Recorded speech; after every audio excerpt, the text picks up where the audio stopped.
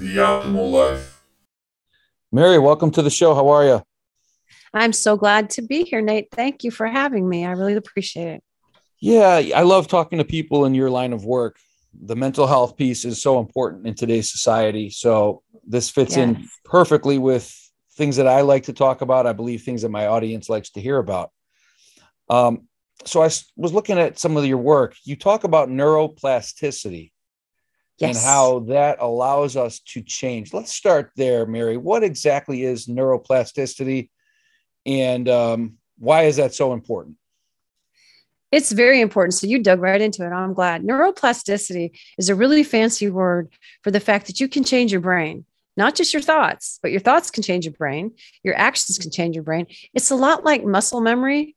You can change the way your memories have even processed in your brain by changing your thoughts about them. So just like when you exercise and you're building muscle, it takes time and practice, but that's exactly how you change your brain with repetition. We call them reps in physical things, right? I mean, we do reps when we do physical workouts.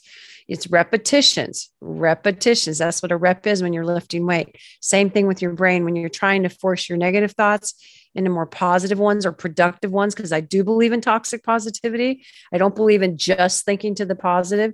Negative things happen. I think COVID taught us that.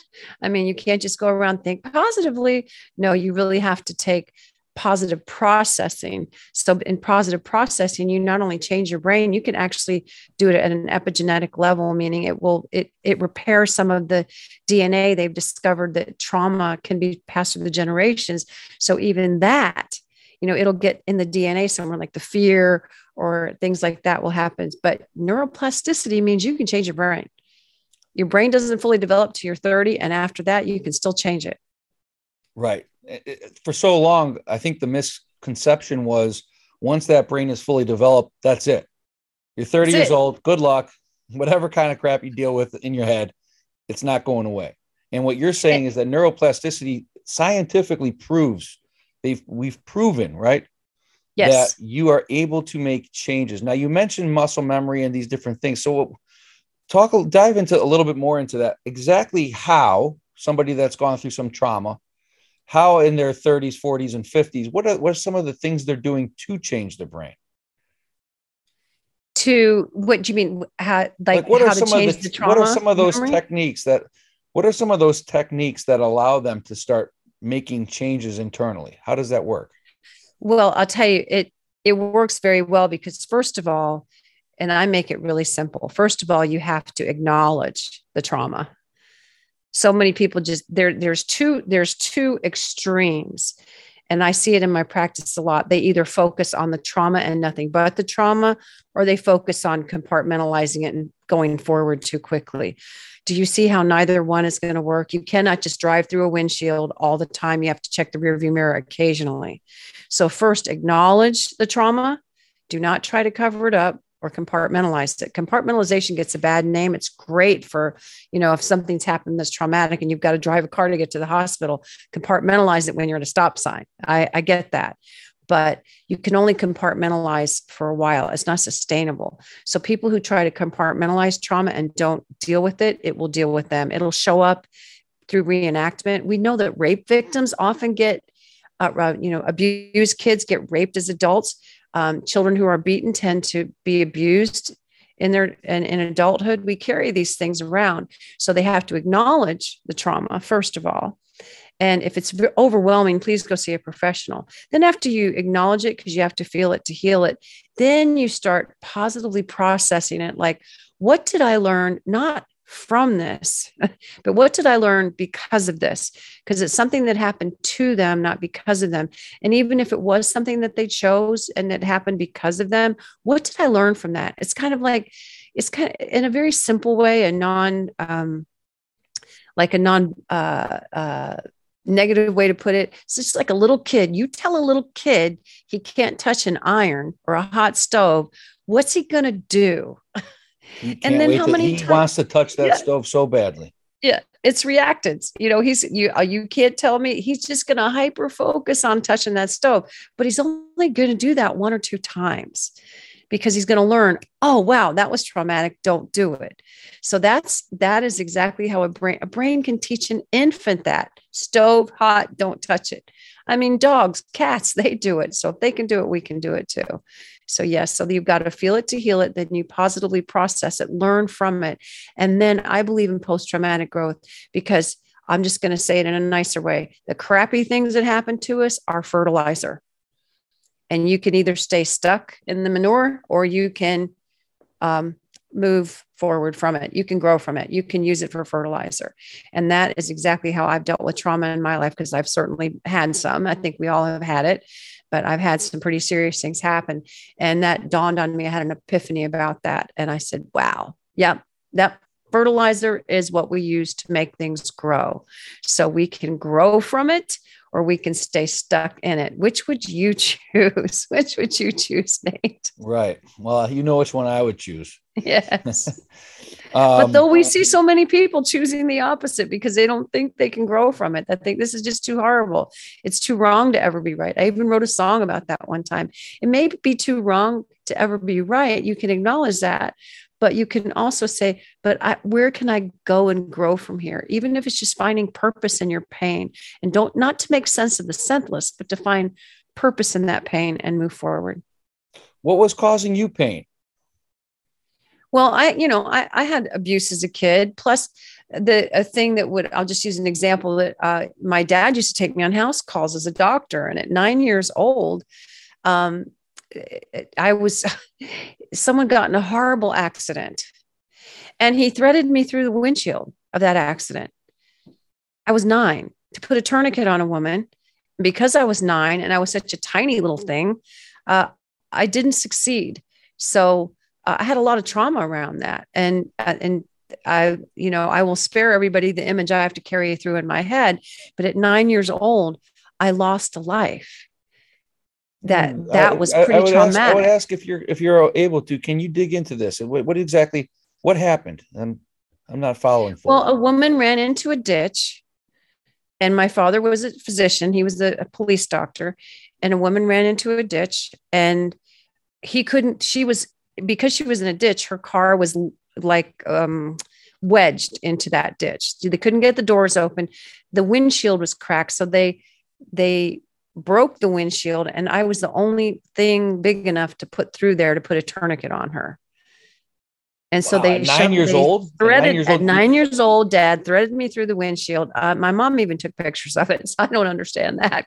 And you're trying to save this woman's life. I'm trying to put a tourniquet on her aorta in her arm, and I did not succeed. Absolutely. And you watched this woman die in front of you at 9 years old. Yes, I did. Wow. Yes, I did. And I had many nightmares about it. And I went to a therapist when I was probably in my 20s. My father did apologize when I was in my 40s, or I think my late 40s. And I said, "What were you thinking?" And he said, "I was just trying to save someone's life." And I said, "Okay," but I was 9. So that's so. And other things happened too. But I went on other house calls with him that were equally horrific, but none where I lost. I feel like I lost her life. Your dad was trying to do his best. It sounds like he was trying to do his job. He was trying to do his duty, save this woman's life. Yes. And the only way, so in that, he wasn't thinking, and again, I don't know what you would do if you're in that position, right? Because you're correct. You don't know what you would do. You don't know what you would do, but in return for that attempt, you are putting your child in a position that they're going to be really screwed up for a long time, even if that person survived. If they survive. You may have had some trauma from that. Just seeing that, being forced about. You must have been so confused. 9 years old. What in the world is happening? I wasn't confused. I was so infused with my father's profession. I was, the good little kid. I was just so infused with making them happy and trying to be the people pleaser kid that, is everybody happy kid. I was the family clown, the family fix everything, make everybody happy. I think he was doing the best he could, but I don't think he thought, and I was a very mature little kid. I was like real peaceful and a happy-go-lucky kid. But yeah, not a good plan. Let me ask you, But Mary, let me ask you, in those weeks, and how long does it take until you start realizing, oh, I've got some things because of that one specific event that I'm carrying with me into my adolescence, my teenage years? How long did it take till you started realizing that? I think I was about 15 or 16, because I remember I was having a lot of nightmares about, I was just having bloody nightmares. There's bleeding all over me, people just bleeding all over me. I did not put those things together. I had compartmentalized it as a child, right? That's so traumatic when something's severely traumatic happens to children or adults, and especially children, they compartmentalize it to the point where they have amnesia.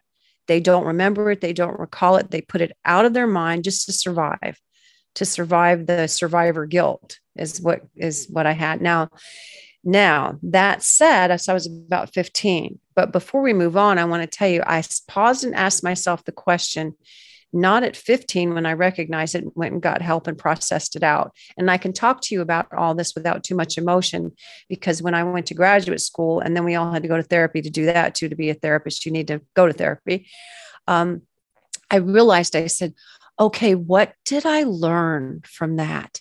Do you know that when combat veterans come in my office and they take a look at me and I look like a cross between Linda Ronstadt and Valerie Bertinelli from the 70s or 80s, they're going to go, what do you know about my trauma? Right. And occasionally I will give them a snippet of the story I just told you. And many of them have said to me, yeah, you're good. You're qualified. Yeah. So do you see how there's purpose in that pain?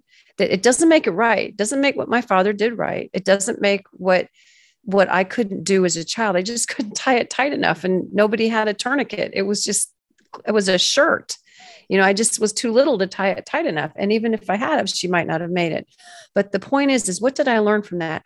I learned what it feels like a combat veteran feels when they can't save their friend on the field, or they can't save somebody, or they've got to make a choice they don't want to make, or they don't have the equipment necessary, and they have survivor guilt. So it helps me help them move past it. Does it make sense of what happened? No.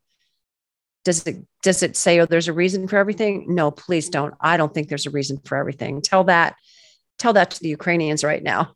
There's no reason for them. Yeah. For that. Sometimes there's nothing that justifies anyone's type of action. No, but when they rebuild, then they're going to find purpose in that pain. And that day will come someday. There's always a rebuild after tragedy. I wish more people would learn from history. We don't. But yes, so there's purpose. It's purpose in that pain, because your show is about optimal things. So the optimization of tragedy is not to make sense of it, not to say everything happens for a reason. It doesn't. Not to say whatever doesn't kill you makes you stronger. No, it actually makes you weaker. It does. It makes you physically weaker, makes your immune system bad. But is there some purpose in it? Is there some way I could employ this experience to help someone else? Then there's some camaraderie. Then in the healing of one another, anyone who's in a therapeutic setting will tell you that they learn from their clients too. They're not healing us. We've gone through the healing work, but we're helping them heal. And in doing so, it's covering a little bit more. It's stitching up a little bit more of that past. So what do you attribute that to? You mentioned that you're able to talk about this in a fairly calm and collected manner. You're not emotional, but I assume that you at some point probably were, when you were in your teenage years, into your college, into your graduate, you were emotional. And then you were doing all the work. You were talking it out. You were going to therapy. You were doing neuroplasticity was happening naturally in that state. What were some of the things that you attribute, if you look back, like what were some? Oh, that's easy. And don't shoot the messenger here. I started meditating when I was in my 20s. I was doing transcendental meditation. My dad taught me that. So same dad who did that to me, he learned TM. My father's brother had committed it was his half brother. He had committed suicide. So what made him a better psychiatrist, didn't it? And it did, but it's like physician, heal thyself. But he did teach me biofeedback and meditation. And meditation is the quickest way to neuroplasticity. And if people do not like the word meditation, just, can you think of it as daydreaming? You just sit quietly, think of beautiful thoughts. You replace any negative thoughts. I call it replace and erase. So when you embrace the negative thought and then you replace it with the positive one in meditation, just quiet meditation, then it erases it. The neuroplasticity begins because your conscious mind is in touch with your subconscious mind. It's the connector. Meditation is the mediator between your subconscious and your conscious mind. So then you're conscious of your subconscious. So if talking about that story, I did feel my heart pound or my heart race, I could just go, okay, that was then, this is now. And in meditation, you put some of those things to rest. You put them in their place. You're not compartmentalizing them anymore. You're integrating them as a part of your life, as an experience, instead of a tragedy that you can't fix. It's an experience that you were there and you're here now. What do you do with that? I hope that makes sense to someone. Were you doing that daily? Oh, yes. I still do it. I still meditate daily. And I can tell on the days I don't. I really can. You could feel a difference. Do you meditate twice a day for like 20 minutes each time? Well, that's optimal, but usually I do about 20 minutes in the morning, and at night I will probably put in maybe 10 minutes and then watch something really humorous. I will tell you that if you watch something really humorous to you, whatever humor is to you, as long as it isn't dark, dastardly humor, but whatever's humorous to you, it releases dopamine right before you go to sleep. So it sets that brain that's just about to go into that twilight state. So I like to meditate right after I get out of bed. I mean, immediately get up. I love how Jerry Seinfeld said it because he's a meditator. Who would think, right? Who would think? But Jerry Seinfeld said, he goes, I thought it was so stupid to get up, get out of bed, brush my teeth, and then meditate. He said it didn't make sense, but that morning brain is very, very easy to suggest, and it sets you up for the whole day. Yes. Yes. It really does. And at night, it's great too. But in the morning, it's really imperative to meditate. For me, it is in the morning.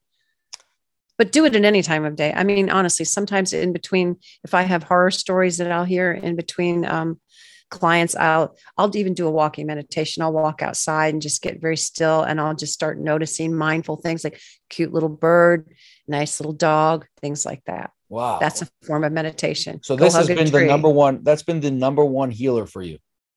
Absolutely. Because I could like embrace the thought, like I could go into meditation, just saying, oh, this is bothering me. So how can I change the way I look at this? So I'll reframe it. And then I just start thinking about the future, what I want the future to look like. I do guided meditations where I start with gratitude, and then I start thinking about the future, and then kind of a blessing I'll evoke from, everyone. I'm not here to say anything about that other than just support from whatever you believe in, something greater than yourself, not watching you, but watching over you. Big difference in semantics, isn't it? And changing the semantics that happened to you during trauma. Let me ask you, Mary, has that event stuck with you every single day since you were 9 years old? Have you thought about it in some fashion? No, I have not. I used to. I actually had something worse than that happen that does still stick with me every day. And in meditation, I'm working on it. I still do every single day. It's been 6 years now that my brother passed away in a tragic way. And I will spare you that. I don't want anyone to have that image in their head. So that one I think about.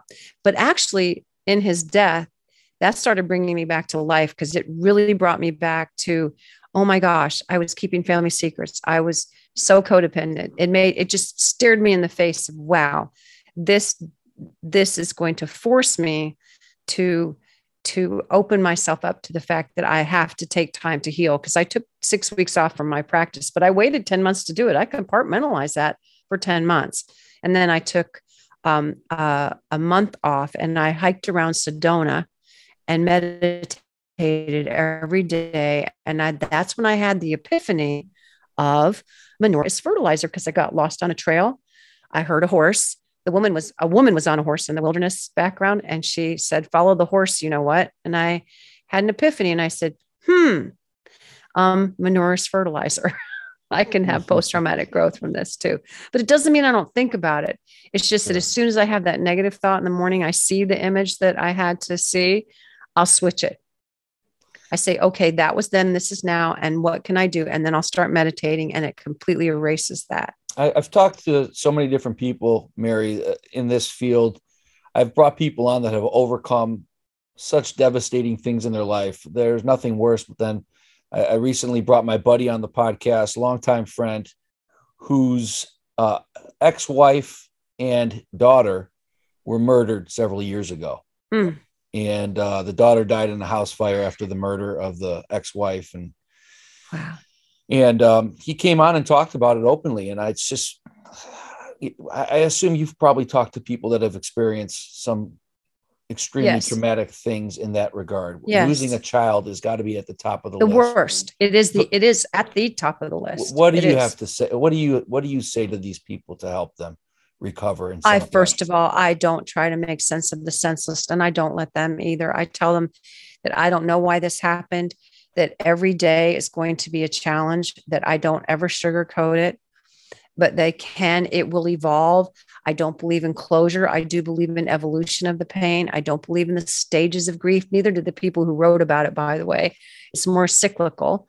You have amnesia. I deal with their acute stress and tell them it's going to take a while. I explain the chemistry of what's happening to them. The adrenaline, the cortisol, the numbing, the emotional flooding and numbing. And at least with some education of what they're feeling, they don't feel so alone. And again, that's why, when my brother passed away, I told my supervisor, who I went to see to get permission to take a walk. I said, wow, I'm not glad I've had acute stress, but it's going to help me understand people who have it, because it was an investigation the same as your friends. I will never know if it was, I don't know what happened. We'll never know. And, if something's under investigation for murder or suicide, or you don't know. And the not knowing why, how, and all the questioning. And then somewhere in that therapy, when they're ready, not when I'm ready to tell them, when they're ready to hear it. And it may be never sometimes, but I request that they entertain the idea of keeping a great big, I don't know file next to their head.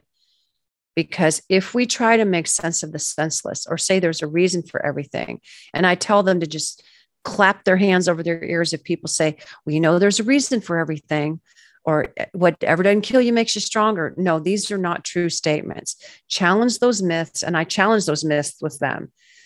Closure isn't possible. It's actually betraying the memory of the people. And so I would start with just asking them how they felt, what their physical and mental experiences are, what's keeping them up at night, what's driving them. Is it fury? Is it sadness? And then I start working with the emotions after I educate them on why they're having those emotions, and dealing with their shock. Shock, I think shock is nature's gift to the human body, and animals go through it too, to numb that pain and compartmentalize it for a while. That's why there's amnesia. Battered women have that happen. They go into shock. They forget how bad it is. And so when people say, why doesn't she just leave? Or why doesn't he just leave? It's because they forget how bad it was. Their brain turns off to reduce the severity, to keep your heart pumping, to keep your lungs working. And then you have some amnesia. Then you forget how bad it is when they show up with the roses or the Rolls Royce. So hopefully and then that you start thinking, maybe you're the crazy one. Oh, I made a little too much out of this. It wasn't that big of a deal. Yes, right? exactly. And you live in that vicious cycle. And you mentioned battered wife syndrome or battered spouse syndrome, whatever it may be, because it can go either way. You also mentioned, I know a big part of your practice is codependency. And I assume that those kind of intertwine. Talk a little bit about codependency. Well, it's a loss of yourself caring for others. So you can see why. You can see why just from those two stories. Yeah, like you'd think I might have learned to be codependent when I was being thread through a windshield. And I mean, that was just one of many instances. I had to be an extension of that family image. And so I've had to learn to laugh about it. In fact, when what happened to my brother, I finally, because humor sometimes, even in your darkest times, like the darkest moment is when truth comes to light. But I said, well, I got to tell all our family secrets to the state of Texas. And I'm glad Texas is such a big state, because we got a lot of secrets, because they asked, when they're investigating something, they're going to ask. So I have to realize that these traumatic situations can help me help other people as long as I keep mine in check, as long as I keep it in check. And I'll tell you, every good therapist will have a therapist. There's a new book out, and I think Lori Gottlieb wrote it. And it's a bestseller. It's written by a therapist and her therapist. So but again, back to the codependency part, Mary. The codependency is it's a real mental issue for a lot of people, correct? Mm-hmm. Regardless, yes, it might not even be in a relation. It could be in right. Talk a little bit about what different forms of codependency there are, and then how anyone that may be stuck in this codependent mindset, how they can start shifting away. Well, the codependent mindset, there's a spectrum to it. There's either the doormat kind, where I'll do anything you ask, I'll do anything you say, I just want to please you. Then there is I'll tell you what to do, I'll give you unsolicited advice, and I want to fix you. These are the fixers. So that spectrum is all about a fear of abandonment and a fear of not being pleasing or loved. Now, narcissists are driven by the fear of abandonment too. So do you see why a person who loves to be pleased, which is the narcissist, would be in a relationship with someone who loves to please, like the codependent? This is why you'll see. Yeah, it is the match made. It's the match made in. It's the match made in hell for the codependent. It's a match made in hell. It's a match made in hell because they believe the best and the worst of people. One of the researchers, when I was writing my book, wrote it in terms called pathological altruism. Love it. You're so altruistic and believe the best in people.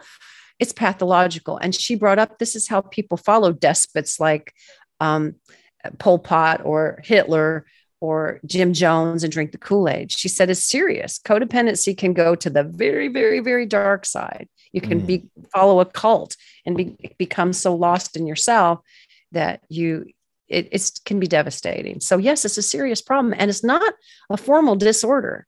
It's not in the Diagnostic and Statistical Manual of the American Psychiatric Association, the DSM-5. It's not in there. So how do people break free from that mindset? Well, would that there were pills for it, but there's not. But there is therapy for it. They have got to start believing they matter too. Narcissists are hyper-focused on themselves. Codependents are hyper-focused on other people. So I tell them to suspend that focus on other people and to focus it on themselves. I call codependency narcissism in reverse. So to try and then when they start feeling selfish, because they ultimately do, they say, I feel I'm the narcissist now. I'm selfish. I go, let the healing begin. Because now they've gone from one extreme to the other and faced that spectrum, and they find homeostasis, which is optimal. Homeostasis is when the body seeks balance. It also, the brain seeks balance and your emotions seek balance. We seek it psychologically. The world is seeking homeostasis right now. Yes. You know, it is globally, mentally, physically, ecologically. I mean, you know, there's a fire here, there's an earthquake here, everything's letting off steam. So yeah, you're always looking for that balance. That's the place to be no matter what. It is. You don't want to be on the far end of the spectrum, no matter what. No, either one. You don't want to be a doormat and you don't want to be a controller. There's controlling codependents and they are really hard to treat. They're the toughest of all because they're trying to get in my head. And I'm like, no, these are your sessions. Interesting. They're your sessions. Yeah. It's tough to break through to them because they don't want to talk about themselves. Correct. They want to hear about you so they can latch onto something that you said. Yeah, they're trying to avoid. When you try to self-avoid, you create a void. Yes.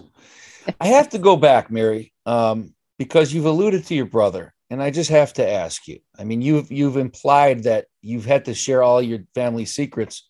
You've implied that there was a trial of sorts. The legal system was involved. Well, yeah, I mean, there was an investigation. He passed away in his truck and no one told me. And he was found on his ranch by hunters and his engine was still running many, many hours later. And, you know, there were people out on that ranch that should have known where he was and where he wasn't as well. So, like I said, I'll never have those questions answered. After 4 years of investigating his death, they came up with hypertension. They amended his death certificate. It did say cause of death unknown, and then they amended it and said hypertension. So do you see the frustration there? Yeah. Can you only imagine? Well, because you have to think to yourself, what exactly was it? And you almost have to just accept, like you've said, there's a bucket of, I don't like what, okay, you don't know that, you're not going to know the answer necessarily. No, I will never, probably, unless someone tells the truth. And if I you really did don't know. find out the answer, would that, how would that It really wouldn't change change for a you? thing. Right. It wouldn't change a thing. Absolutely Because my, wouldn't. back to my buddy who shared the story, and he says, the hardest part is he wants to know if she tried to get out of the room when Exactly. she and he doesn't know for sure. He doesn't know if she was able to get out of the bed. Did she touch the doorknob? Was her hand burned?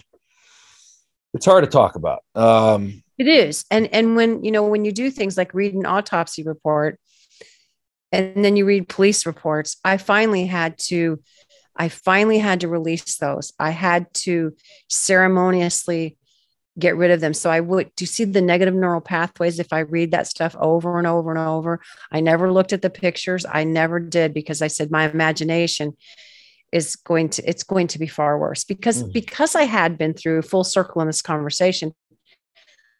I had been at a horrible death scene at 9. I certainly didn't need to see anyone else deceased, especially somebody that I knew. So, yeah. especially. So the point is will there ever be closure? No, but it sure does help me help people who've been through what your friend have been through. When you don't know, and you'll never know, that I don't know file gets real thick. And Yeah. sometimes you just got to clean some of it out. That's perfectly said. I wonder, do you think that if all these things happened to you growing up, starting with that event at 9 years old, I'm sure there was others along the way, as you mentioned, that may have caused some pain or some trauma, like it does for so many people. But do you ever think to yourself, I don't know if I would have taken this career path had it not been for these traumatic events? Like, do Well, you no, believe you would have yeah. gone this route in life? Well, yeah. And I actually didn't go this route when I was little, and I grew up on the beach. So here's what I always tell people too. Wonderful things occur at the same time horrible things happen.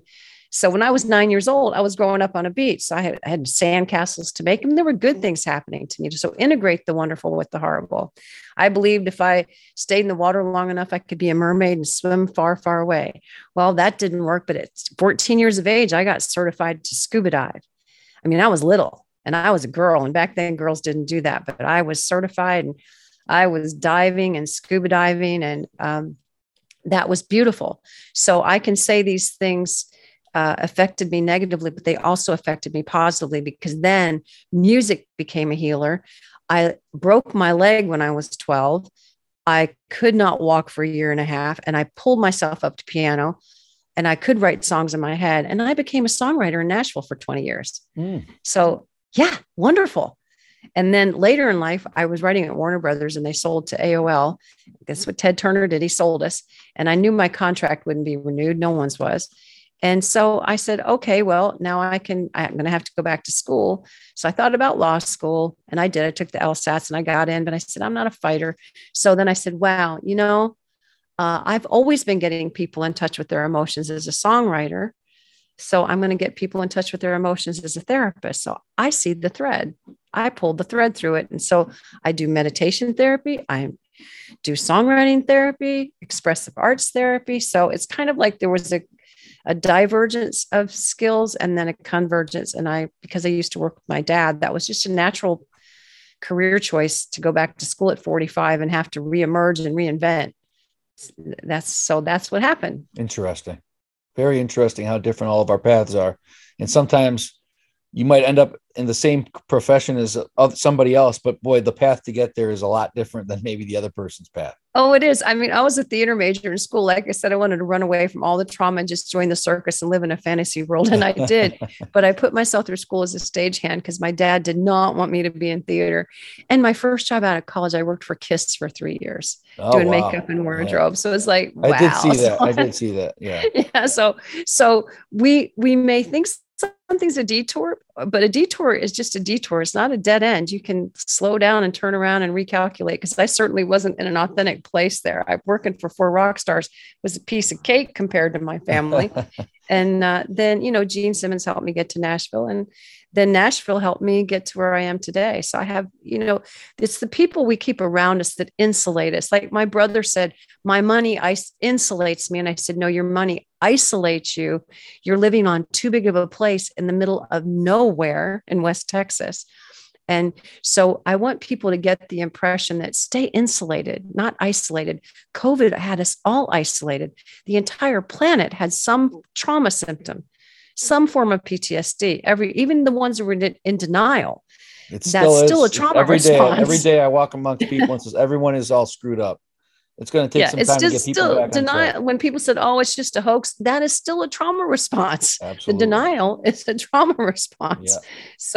Yeah. So it's like we're all kind of seeking homeostasis. And I hope this helps you. I certainly didn't plan to go down these avenues today, but I hope they're helpful to someone. That's what we do. This is what we do here. This is a little different than maybe some of your other ones, interviews that you've done. We dig in a little bit. Let me ask you before we finish it off, Mary, last question.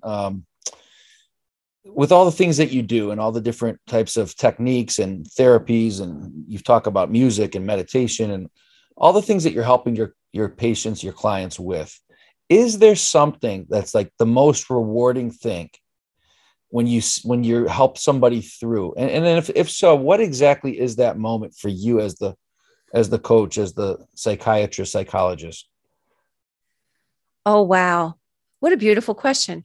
Because rarely does anyone ask us how we feel. They just make jokes about us saying, how does that make you feel? We find it so rewarding when someone comes in truly suffering and we are not helping them. We're helping them help themselves. A good therapist helps someone listen to themselves and helps them find their own path. So you cannot imagine how rewarding it is when someone comes in, not necessarily with tragedy or trauma, but something they believe is impossible. That neuroplasticity thing again, it's impossible. There's no way I could finish school. I can't do this. I can't do that. And then to see them go through guided imagery and talking, interpersonal therapy, uplifting, real, sincere compliments, finding out what's right with them instead of what's wrong with them. And then challenging them, just go to one semester. And then they'll text me their diploma after 2 years or 3 years. Very rewarding. I haven't even seen them. It's like, you said I could do it. I have them paste fake diplomas to their wall to keep their eye on that every day. It's a visual aid. So it's very rewarding when I see, wow, they're holding that diploma they said they could never have. And they do. So yes, when you have helped somebody reach their optimal life, it is rewarding, because then it doesn't make sense of the senseless, but it sure gives you a sense of satisfaction that we're not alone. We're bred for socialization. I mean, it is just innately one of our qualities. We are not bred for isolation. We are not put on this planet for that. Correct. Our brains are not hardwired for isolation. Let's not forget Ted Kaczynski, what happens when you isolate too long. And just to interrupt you, if I may, to piggyback off of that, there's been many studies that show that people that are isolated, they don't live as healthy and long of lives. Oh, that's one of my favorite Harvard study, the Robert Waldinger study. Yes, loneliness is dangerous. I've written a lot about that. Mm-hmm. Loneliness is dangerous. Absolutely. I mean, absolutely. It's one of the things that nobody wants to talk. It's really not talked about enough, but it is a scary thing when you look at people that are in intimate relationships versus people that isolate and are lonely. And boy, the isolation and lonely just deteriorates the body and the mind and the soul. It does. And I do think it does. And I think that was part of my brother's problem. I mean, he was never married. He was very much a lone wolf. He was an attorney. He was always in a verbal combat. And during a humorous thing is during COVID, when COVID first began and we were totally locked down, I write for Daily Ohm, and they asked me to write a course on how to overcome loneliness. And that I mentioned that study in there. And I was like, wow, I am writing a course on loneliness at the loneliest time in my life. I mean, I have people around me, and, I have people here, and, but still I said, well, this will be interesting. This is going to be from the heart, kind of like this conversation. Yeah. Loneliness is dangerous, everyone. Alcoholics and people who smoke live longer than lonely people. Yeah. There you go. You don't need much more proof than that. Exactly. Hey, Mary, Winter Haven Counseling, where can people find you online? It's very easy. It's winterhavencounseling.com. And my name is spelled Joye. So it's Mary Joy. That is my whole name. It's not like in the South, Mary Joy what? It's just Mary Joy, Joye. And they can find me on Psychology Today. My book is anywhere you can buy books, and what's Daily the name of your book again, Mary? We'll link it up in the show notes. Codependent Discovery and Recovery, a holistic approach to healing and for yourself. So it's really just Codependent Discovery and Recovery 2.0 because it's a holistic approach. It's different. Yes. It's not a 12-step kind of thing. Okay. So we'll link that in the show notes. We'll link the website. If you guys want to check out Mary, learn more about her, purchase her book, maybe work with her company, check her out, winterhavencounseling.com. Thank you, Nate. I appreciate it. Thank you, everybody, for listening to another episode of the Optimal Life Podcast. If you haven't yet, please subscribe and follow the podcast wherever you're listening. And you could also leave a review. Apple Podcasts, of course. You could leave reviews and ratings. Spotify, you could leave reviews and ratings. And several and many other podcast apps. Wherever you may be listening, please tell a friend, tell a family member, let them know about the podcast, and we will see you next time.